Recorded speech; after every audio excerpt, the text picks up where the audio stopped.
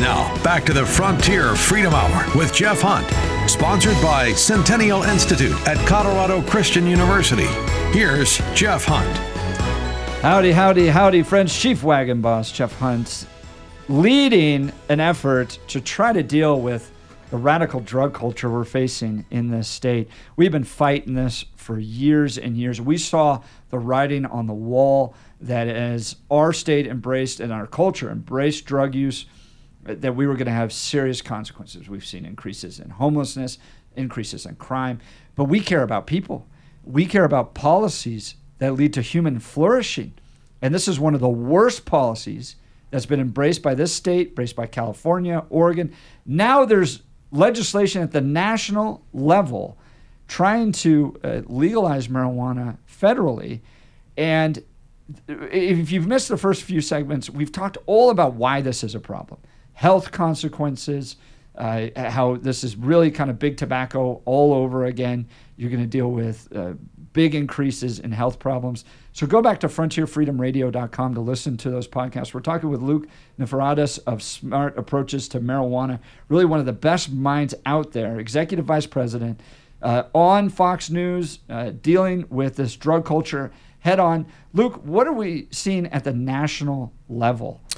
Yep. So it's really interesting. We're seeing now this industry is getting into the billions of dollars.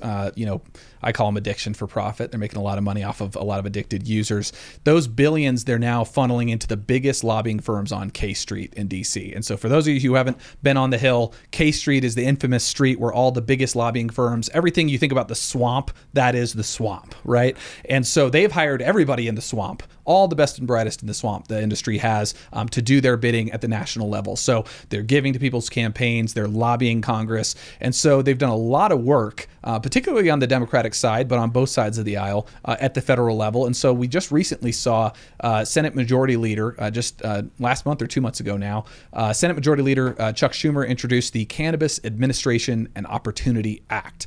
It was a historic moment. It was the first major federal piece of legislation to be introduced to comprehensively legalize marijuana. And there was kind of this comment out there that, Schumer made it. He said, I'm hearing that, nothing's gone bad with legalization.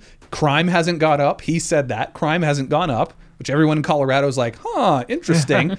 And so let's legalize it federally. Now's the time. And it's so interesting because they say, let's let the states have some autonomy. And yet the bill would legalize the industry, legalize the commercialization of marijuana, but give states no recourse to defend their borders. So if you're one of the 30 plus American states that does not have legal marijuana, you're screwed because the states that have legalized it, they can ship marijuana over their borders. It's very hard for these states to contend with that. It's already hard right now. There's nothing in this bill that gives law enforcement the ability to deal with the cartels that we talked about, the raging cartels from all over the world that are setting up shop in legal states. And there's not even a single mention of addiction or even youth in this bill because they're not worried about it. And yet we're seeing the rising rates of marijuana addiction, the rising rates of use among youth and young adults for marijuana across these legal states.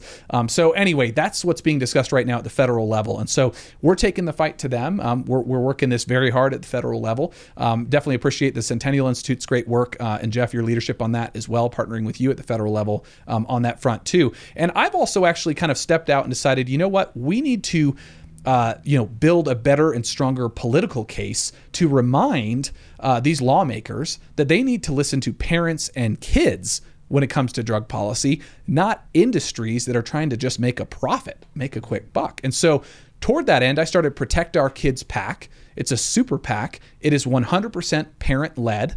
Every single parent that is a part of my super PAC either has a kid who's in active addiction or in recovery from addiction, or has actually lost their child from either marijuana-related issues or other drug issues. So those are the folks that are running the train on my super PAC, and our goal is to elect candidates that will put families first when it comes to drug policy, getting drugs off our streets, not finding ways to put more drugs on our streets, which I think is common sense, but starting to kind of lose that common sense on the Hill in a lot of ways. Don't think that surprises anybody.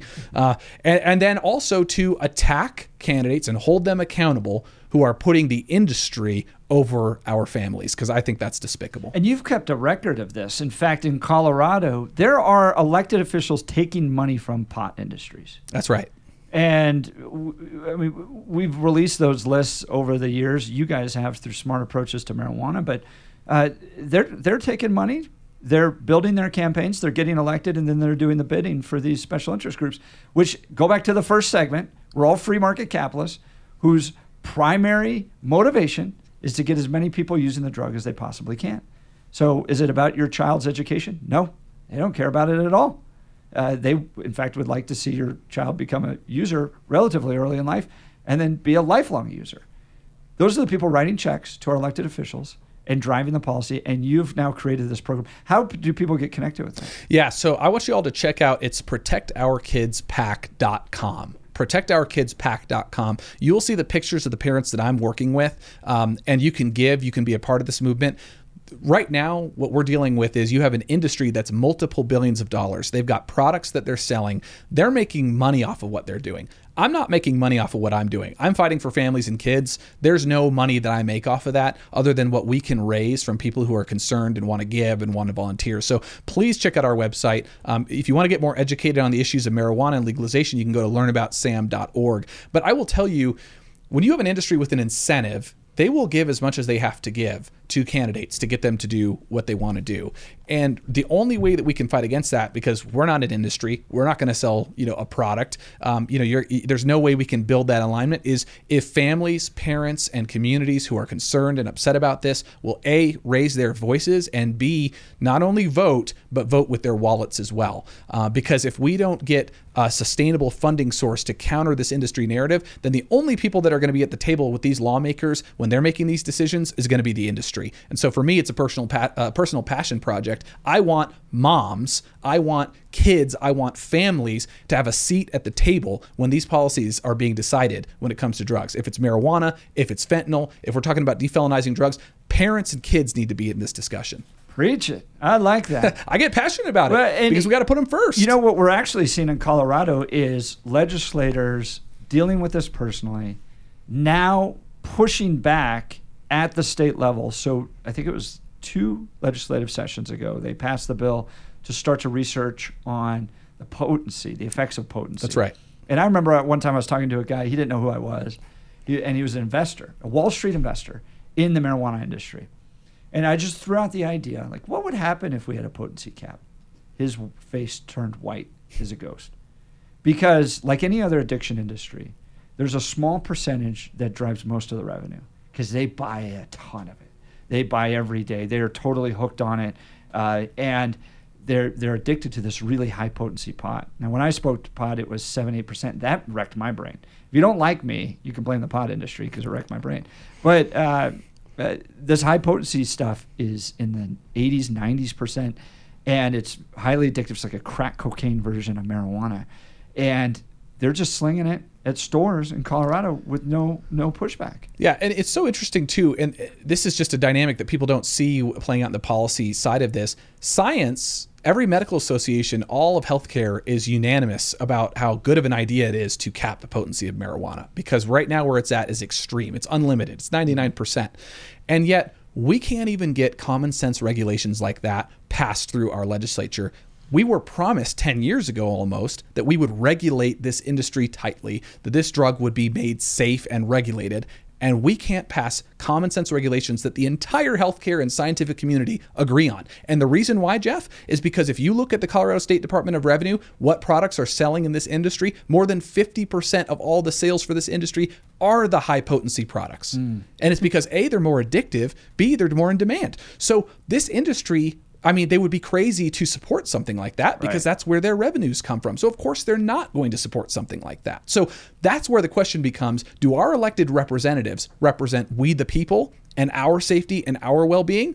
Or do they represent this industry and making sure that their revenues continue to beat expectations and making sure that their people continue to make profits? And I would say they represent we the people. They should be putting our interests and our health and safety first, and they shouldn't be worried about what these folks' bottom lines are. We're talking with Luke Niforatos of Smart Approaches to Marijuana, Executive Vice President. He's on the front lines. Luke, we've just got about a minute left. How do people get involved? You gave us a few websites before, but please reiterate those and how people can follow you on Twitter. Absolutely. So my Twitter handle is, it's complicated because of my last name, but it's just my name. So at Luke Niforatos. If you do Luke NIF, you'll probably find me. I'm one of the few Nifs in all of Twitter, and I hold that distinction with pride. So at Luke Niforatos on Twitter. You can check out our website for SAM, which is learnaboutsam.org, learnaboutsam.org. Love to engage with you there. Sign up to our emails. You'll get updates on marijuana policy, etc. Then check out my super PAC. If you want to start making the case politically to your representatives, if you want them to be held accountable for putting the industry and their profits over parents and kids, join us. ProtectOurKidsPAC.com. ProtectOurKidsPAC.com. And Jeff, man, what a pleasure it is to be on your show. Thank you for continuing to speak with principle and authority for things that our society desperately needs. We need to get that out there. Well, this goes back even to Bill Armstrong. So previous president of CCU that really turned CCU and got it the direction it's going today, was passionate about this, to the point he put his own funding into efforts to try to keep marijuana out of Lakewood, to try to keep marijuana out of Colorado. Why do we do this? Well, Colorado Christian University is a university on a mission to try to change our culture. We want to educate students. We're educating thousands of students on campus, online, and even through our academy program. So if you've got a high schooler, they can get a jump start on their college degree. We're not like other universities. We're a university committed to training up students well to go forth into a variety of fields all across this country, across the world, to honor and glorify Christ. So go to ccu.edu to check out the work that we're doing there. You can go to Centennial Action. Sign a petition today against federal marijuana. It'll be sent to your senators. The letter's already written there. And check out the work we're doing at Frontier Freedom Hour by going to frontierfreedomradio.com. I want to thank our producer, Jamie Erker, Director of Communications, and Michael Arpaio for helping us out today. Thanks for tuning in. We'll see you next week.